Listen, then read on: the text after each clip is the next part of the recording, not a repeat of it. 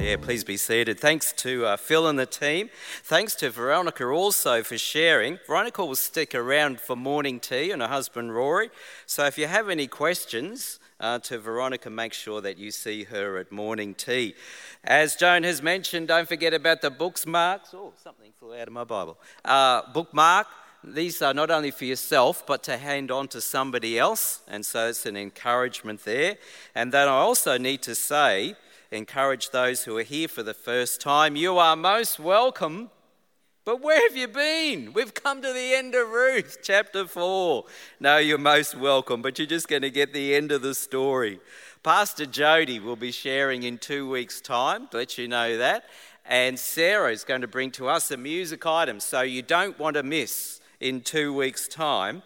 And then after that, I've been thinking about what should I do following, because we've come to the end of Ruth. And I'm trying to pick series or do series that perhaps you don't hear so much of, preached from the pulpit. And so I'm pretty well settled. I haven't yet confirmed, but I'm pretty much settled on doing some selective chapters out of Isaiah. Okay? We won't be able to do the whole book because we'll be here for years.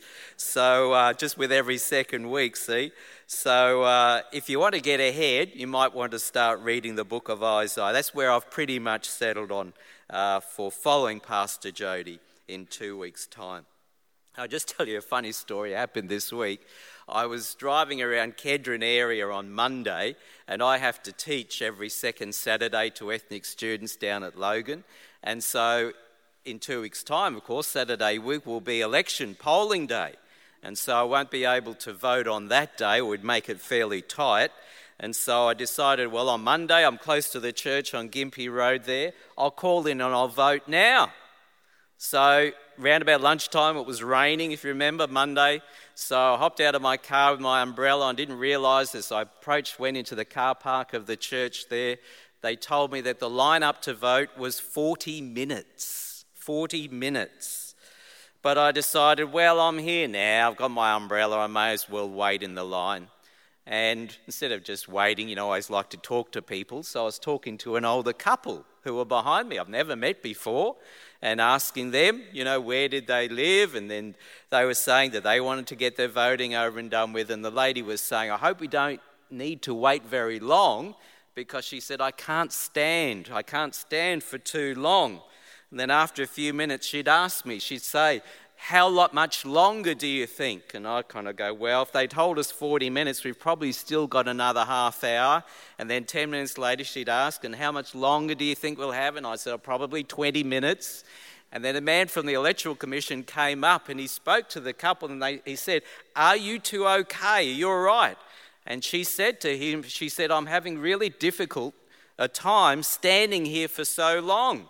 So he said, he said, that's okay. He said, I can move you to the front of the line. He said, come with me. And as they started to leave, I said, and I'm their son. Got to take every opportunity, don't you? And he turned around, he said, well, you can come too. And then I kind of felt a bit convicted, so I said, oh no, I'm only joking. And then the other couple who were behind me, they said, gee, you're so quick to think of these things. I said, well, you have to be these days, don't you? Well, then I was just about to go in and vote, and this older couple passed me by on their way out. So as they passed by, I said, see you at home, Mum and Dad. Well, every opportunity. Well, we come to the last chapter, Ruth chapter 4. I know you've been enjoying it, because so many of you have come up and shared with me about how much you're enjoying Ruth. Particularly, I like this service because we can go a little bit deeper into the text than perhaps what we can in a normal Sunday service. So we've been looking at fairly detail, and so that's what we'll continue to do this morning.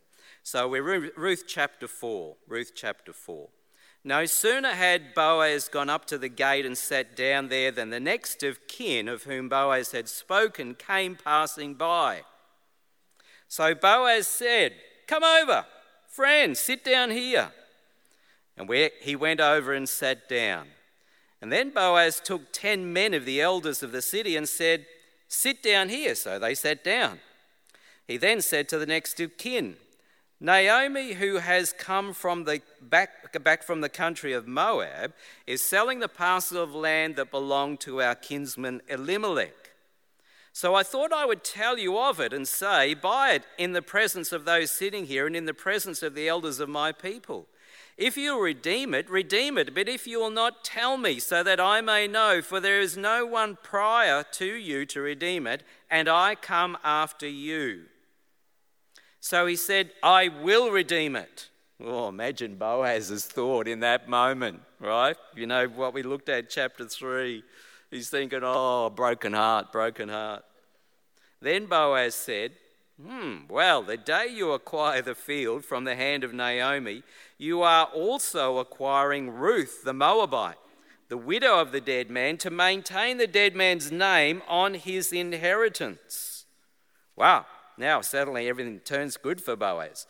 At this he said, I cannot redeem it for myself without damaging my own inheritance. Take my right of redemption yourself, for I cannot redeem it. Big smile on Boaz's face. Now, this was the custom in former times in Israel concerning redeeming and exchanging.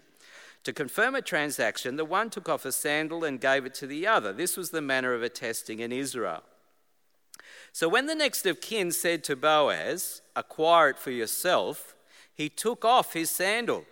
And then Boaz said to the elders and all the people, today you are witnesses that I have acquired from the hand of Naomi all that belonged to Elimelech and all that belonged to Chilion and Mahlon.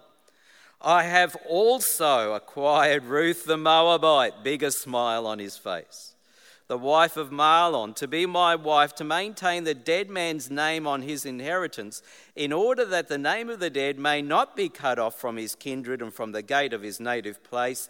Today you are witnesses.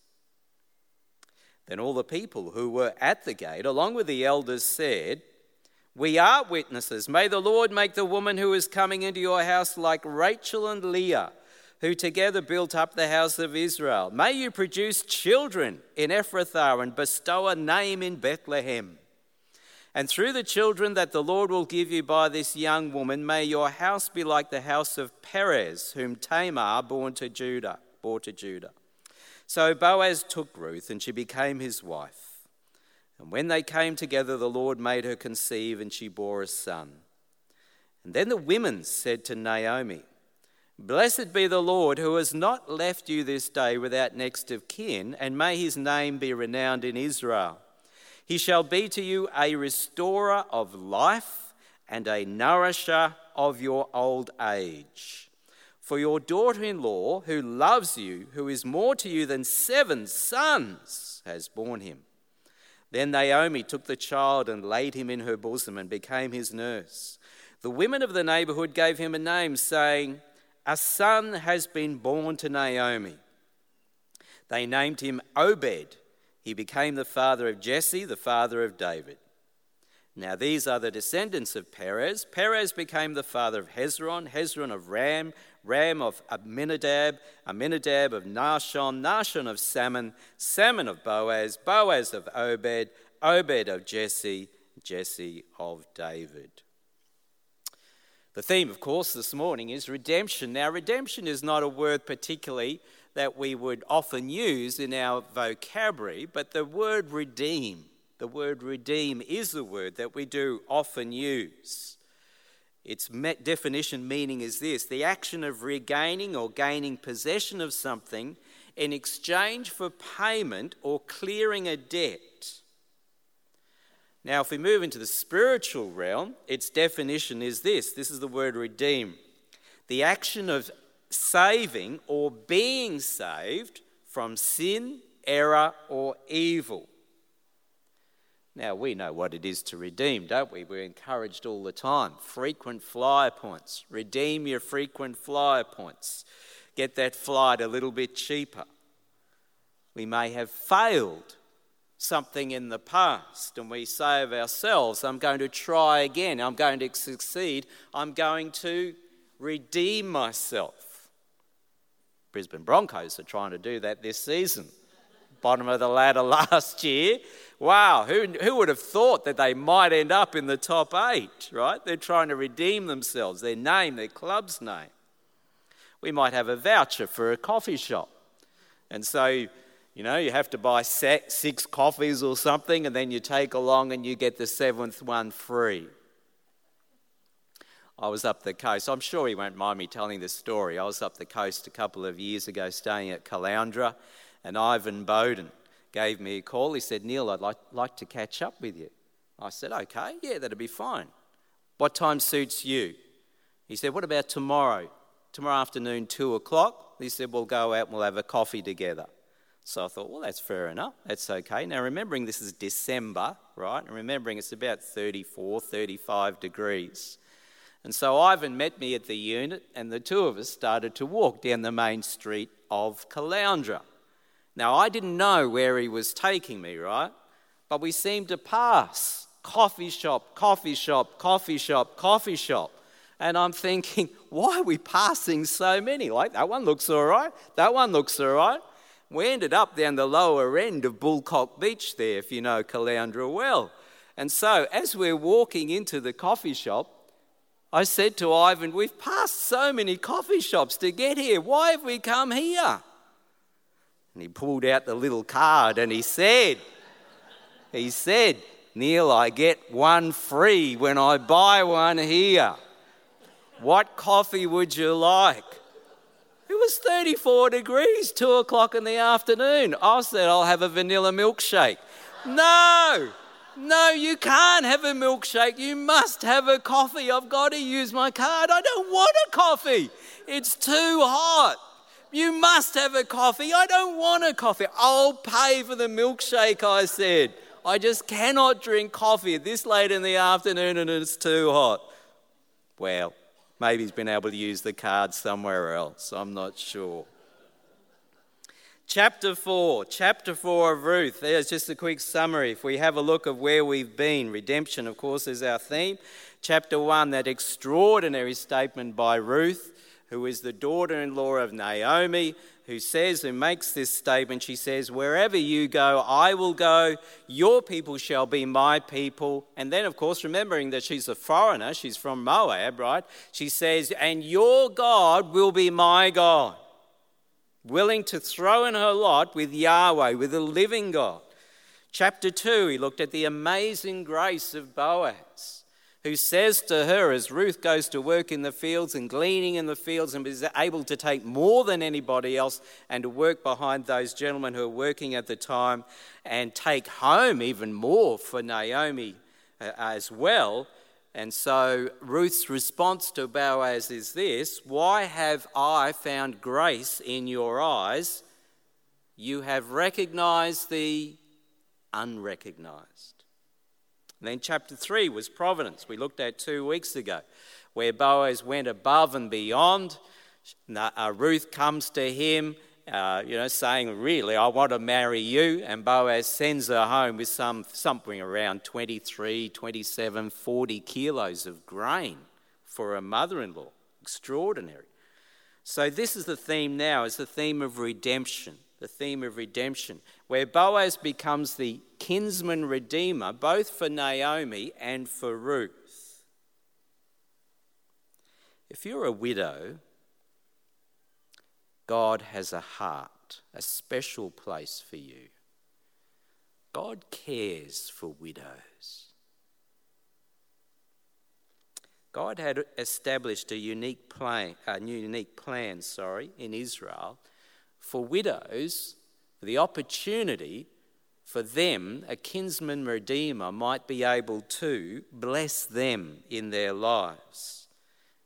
If a woman was widowed, instead of being left to survive by herself, and of course no welfare system in those days like we enjoy today, the Lord had established that the next of kin was the person to have the first opportunity to buy a block of land if the deceased husband, obviously passed on, right, and that the widow had to sell it because now she was living in poverty, so that this next of kin might have the opportunity to have first option on buying this block of land. And if necessary, marry her. A Hebrew woman may have been in the position to sell the property, as I've mentioned, because of poverty. If she had no son, of course the piece of land would pass down to him first of all, but if she didn't have a son, then the nearest relative was given the first option. So he would buy it back, he would redeem it to keep it in the family and to keep the name of the family.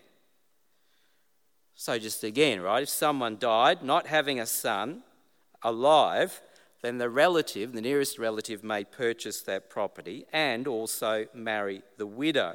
Now, if he refused, then the next option was given to the next person in line.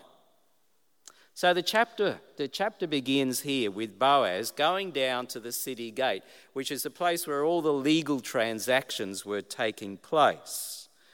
And he calls alongside of him 10 elders to witness what is about to occur. And although it's just kind of mentioned in Scripture, right? Think of the Lord's timing. It just so happened that the next relative comes passing by as Boaz is sitting there waiting for him, and he has these 10 elders as well. And so this man appears. Now, it's really interesting in Scripture because he's actually a bit of a mystery figure. We don't know too much about him. And in Hebrew, the definition of this man is this. I like this. Mr. So-and-so. That's what it is in Hebrew. Mr. So-and-so. Like, let's not spend too much time on him. He's just going to come into the story and then he's going to move out, fade away.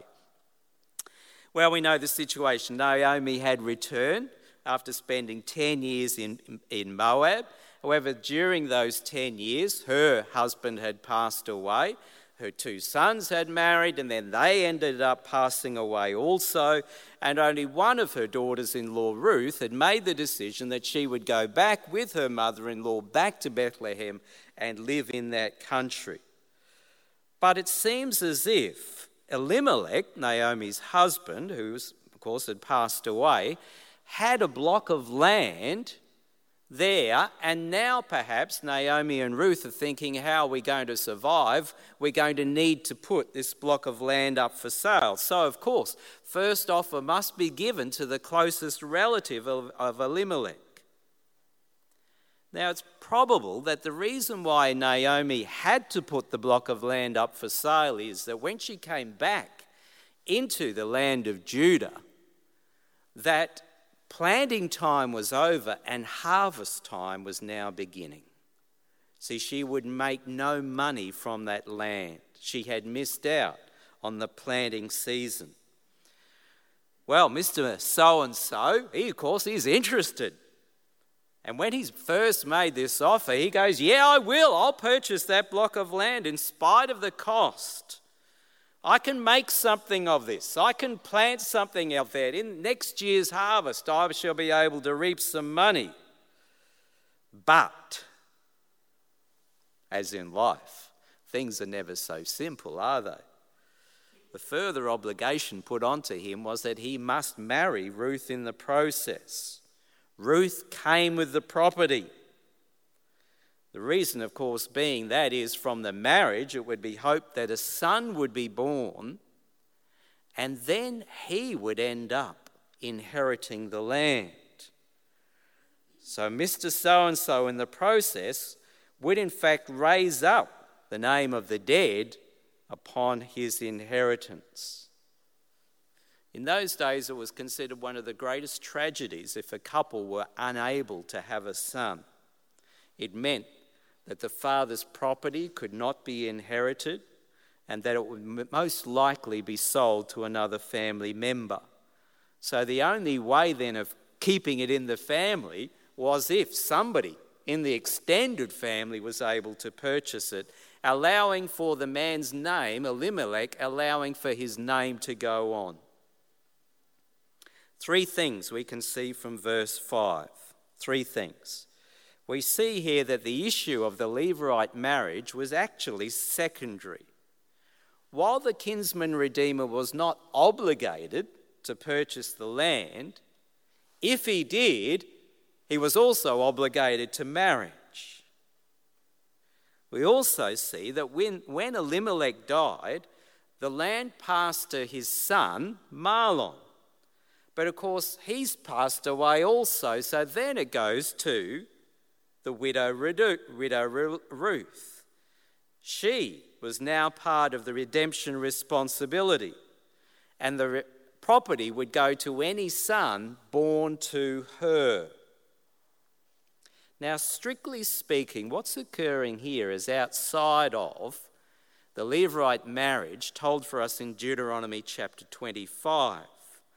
There it says, only when brothers who are living together, if one of them dies, then the other brother becomes the kinsman redeemer.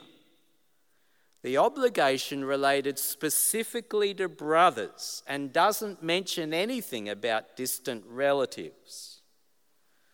The Levirate law was in effect only when no son had been born to the deceased person. So what's occurring here is taking something and extending it, taking it further than what the law had actually proclaimed in Deuteronomy 25. Well, of course, it ended up being to Boaz's great advantage, didn't it? That Mr. So-and-so, while he was interested in the land, he wasn't interested in marrying Ruth. Well, why is that? Well, number one, perhaps he wasn't rich enough to buy the block of land and also be a support to Ruth also. Maybe the cost of caring for Ruth and any children born to her would be too great for him. The first son, born to Ruth, would eventually become the one who inherits the block of land because he is the actual heir of Elimelech. So in fact, if Mr. So-and-so buys this block of land, he's not actually possessing it, he's only keeping it in trust until the son is born and then the land passes to him. The kinsman would then end up losing the property and the investment he has made. The firstborn son born to Ruth would not only inherit the property, but also, I found this interesting, also now, because he is a son, right, born of Mr. So-and-so, he is now eligible to inherit also part of everything that Mr. So-and-so owns when Mr. So-and-so passes away. And so Mr. So-and-so's children that he has now end up with a lesser part or portion than they currently have. So obviously Mr. So-and-so has thought about this. This isn't good. This isn't good. A block of land, that's great. Marrying Ruth, that's not so good. Not so good for me because I'm only keeping it in trust if a child is born. Not so good for my sons, who perhaps currently alive, they end up with less when I pass away. So he passes on Ruth. Well, of course, Boaz. This is what he's hoped for, isn't it? This mighty man in Israel, this man of great authority, mighty in spirit, blameless in reputation, now has the opportunity to take Ruth, a foreigner, as his wife. Remembering that she's referred to herself as being lower than a slave, a person who has no stature in Israel because she's not an Israelite, and who had previously humbled herself and requested to Boaz that he might marry her. Well, the custom at the time, but no longer the custom when the book of Ruth was written, was this. When a transaction occurred, a man was to take off his shoe and give it to another man. Imagine all these men in their wardrobes having all these just one shoes, right, of all the transactions they've made over the years. It's quite a strange transaction, isn't it? It comes from Genesis chapter 13, remember, when Abraham comes into the promised land and the Lord says to Abraham, wherever you put your foot, that land is yours. That land is yours. And that promise is also repeated to Joshua in Joshua chapter 1 verse 3. So, Mr. So-and-so takes off his shoe. First thing now, he's got to go to the shoe shop and buy another pair of shoes, right? This is a symbol of the transfer now that has moved across to Boaz. Mr. So-and-so is now released from his obligations. Boaz has the opportunity to purchase the right of redemption. Mr. So-and-so now disappears from the story. He's relinquished his rights. And of course, if anybody challenged Boaz, what gives you the right to have that block of land? What does he do? Zips back home, opens the wardrobe door, gets a shoe out, right? Look, here it is. And by the way, I have 10 witnesses also. It's now in the passage that Ruth's former husband Mahlon is mentioned. Mahlon's brother Kilian didn't have any sons before he died, and so his name died with him. And three blessings are declared. First of all, we have the blessing upon Ruth. As Rachel and Leah, years before, had built the house of Israel, so may now Ruth build the house of Boaz. There was a blessing upon Boaz also. May his name be well established through this marriage to Ruth. And I like this. And may she have a host of worthy sons. Wow, sounds like Tim Hanna, doesn't it, right? Kids in abundance. May the house of Boaz be like the house of Perez. Perez was born as a result of a Levirate marriage. He was the son of Judah, from whom Boaz had descended. And so through this now, we're actually keeping the clan alive, the clan of Perez, a clan that had settled in Bethlehem. So it not only has close relationships, but extends also to the clan as well. While Boaz and Ruth marry, she becomes his wife, and the Hebrew word here is used in the positive connotation rather than the negative that we'd seen previously. Thinking back, when I was thinking about this chapter early on this week, I was thinking how much Ruth's life has changed.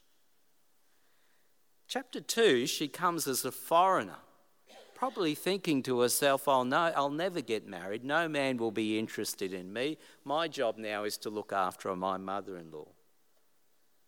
We saw in chapter 2 also that she considered herself being lower than a lowest servant. She was willing to do any task so that the two of them might survive.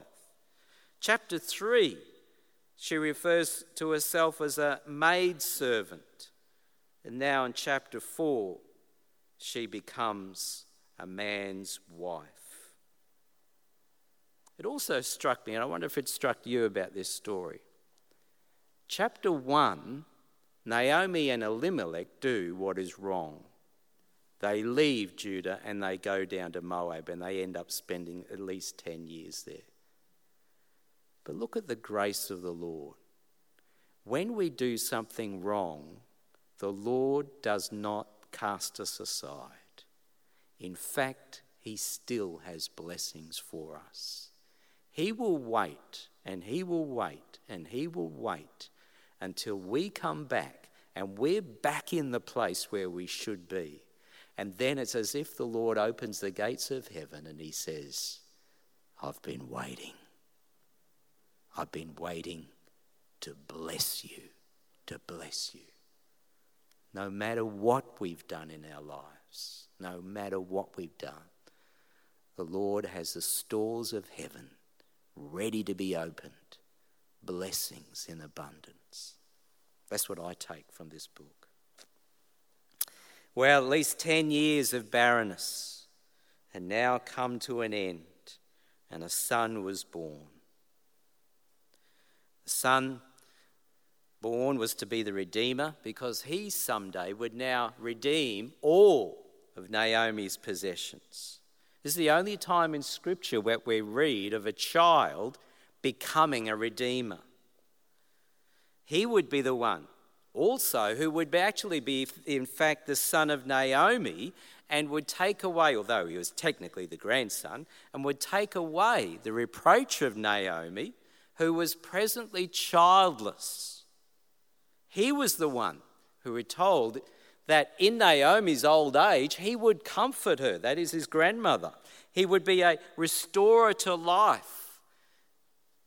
In the bitterness that Naomi had experienced in Moab, now life would be restored to her. And he would be the one who would ensure that the family line would continue. Well, like most women, always excited about the birth of a child, aren't they? The women of Bethlehem were over the moon. Wow, Ruth's pregnant and she's just given birth.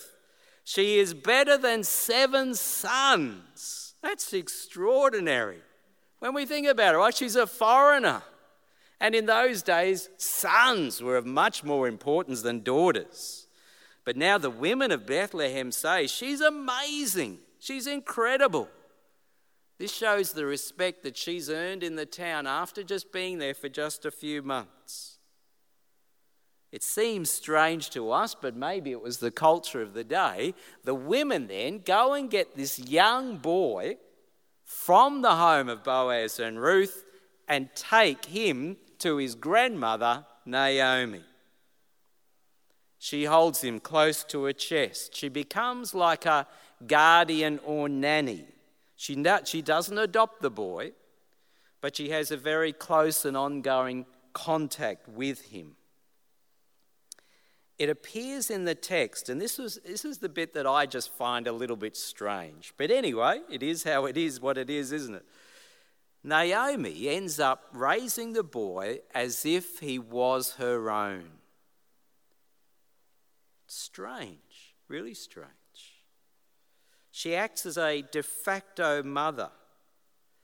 But it seems to be, even in this situation that Ruth has given to her mother-in-law something that is so precious to her, and saying to her mother-in-law, here is my gift to you. Will you raise my child? The son, perhaps in some kind of sense, replaces the 2 sons that had died from Naomi. By Ruth's loving initiative, Naomi now becomes a foster mother. Strange too, but perhaps in those days it was the women of the town who named children. He's given the name Obed. It means the serving one. And he would end up serving his grandmother and looking after her in her old age. When he was an older teenager, he would care for her. And lastly, we finish the book of Ruth just with those last couple of statements, with a list of Obed's descendants, which actually fills in the gap for us, because nowhere in 1 Samuel do we read of who was David's grandfather. And so here we read that Obed the grandfather, then Jesse, if you know 1 Samuel chapter 16, and then King David. Well, the theme is about redemption. In fact, the whole book is about redemption, isn't it? Redeeming, taking back, buying. In Scripture, in the Old Testament, God is proclaimed as our Redeemer in the Old Testament. But when we move into the New Testament, the person that becomes our Redeemer is Christ. 1 Corinthians chapter 1, verse 30. Remembering not only his work enables redemption for us, but he actually, the person of Christ, is our Redeemer. 1 Corinthians chapter 1, verse 30. Christ has become for us wisdom from God, our righteousness, holiness, and redemption. So we hold these 2 things together. His work enables us to be redeemed, and he is in himself our redemption. Jesus did what we could never do. He comes to our aid to give us what rightfully should be ours but was stolen from us when Adam and Eve sinned in that garden, and that is eternal life. And Christ comes to you and me and says, here I am offering it to you. I am the one who is your Redeemer. I have redeemed you. Wonderful. Galatians chapter 3 verse 13, Christ has redeemed us from the curse of the law by becoming a curse for us. How did he do it? By giving himself for you and for me. Ephesians chapter 1 verse 7, in him we have redemption through his blood, the forgiveness of sins. His blood shed for you and me that we might know the forgiveness of all of our sin, past, present, future. Colossians chapter 1 verse 14. In Christ we have redemption, the forgiveness of sins. How is this done? 1 Peter chapter 1 verses 18 and 19. We know that we are not redeemed with corruptible things like silver and gold from the empty way of life handed down from your forefathers, but with the precious blood of Christ as a lamb without blemish or defect. Only the blood of Jesus, only the blood of Jesus satisfies God, and that he may now offer to us eternal life in Christ. Titus 2:14, Jesus Christ gave himself for us to redeem us from all wickedness, lawlessness, and to purify himself a people that are his very own. So what are we redeemed from? Slavery, bondage, Satan, the law, wickedness, lawlessness, our former way of life, a meaningless life. How are we redeemed? By the precious blood of our Saviour Jesus. And what are we redeemed to? Purity. Purity. Once slaves, once held captive, we are now free. For if the Son sets you free, you shall be free indeed. Now most of that is past, but can presently influence and impact our lives today. But there's also a future aspect to redemption. I visited one of the members of the congregation this week, and he was in bed 10 o'clock on Monday morning, and told me he'd probably spend most of the day in bed. His body was breaking down. He's tired. What's the promise the Lord holds out for you and me? Romans 8:23. We wait eagerly for the redemption of the body. Oh, isn't that a good word? My poor old mum who passed away with rheumatoid arthritis, so much pain in her, she couldn't get out of bed in those last couple of weeks. She said it's as if little men are inside of me, hammering every joint in my body. But now she has a new body. There is no pain. There is no pain. Ephesians 1:14, the Holy Spirit is the deposit guaranteeing our inheritance until the redemption of God's possession. We believers in Christ, there's the promise. One day we will be possessed by God. We will be totally belonging to him.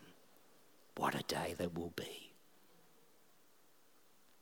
Let's pray together. Oh Lord, this book is a book of hope. Lord, a book that does inspire us.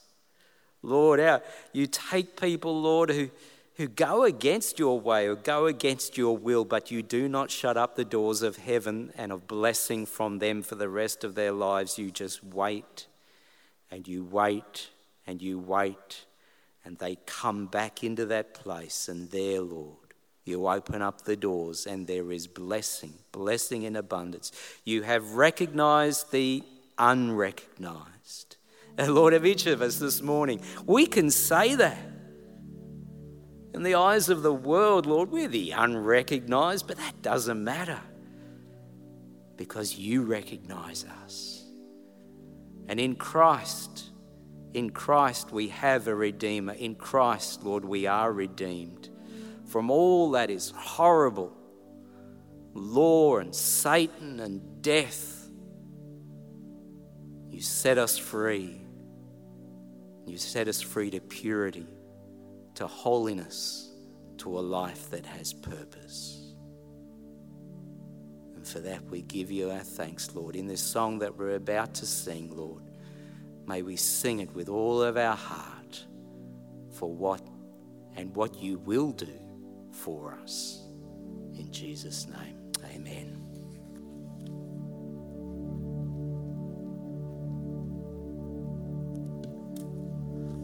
Let's stand together. Our last song is about our Redeemer. The words of the chorus say, our chains are gone, our debt is paid. The cross has overthrown the grave. For Jesus' blood that sets us free means death to death and life for me. Let's sing it together.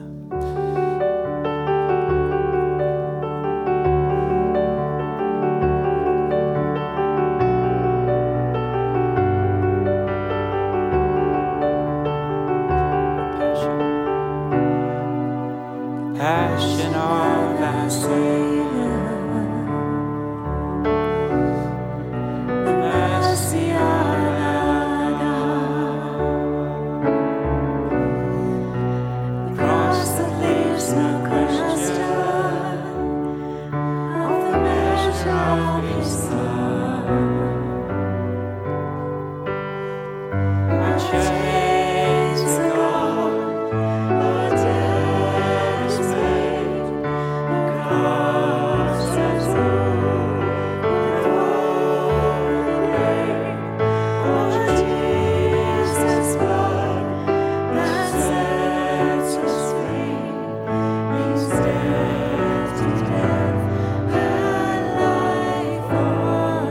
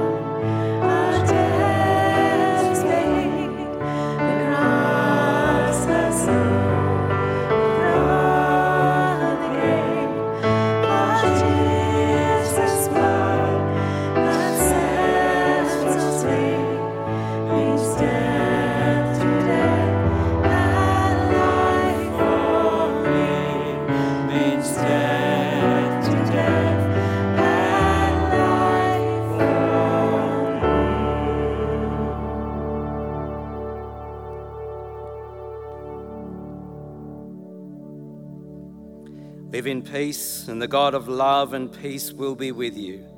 The grace of the Lord Jesus Christ, the love of God, and the communion of the Holy Spirit be with all of you. Amen.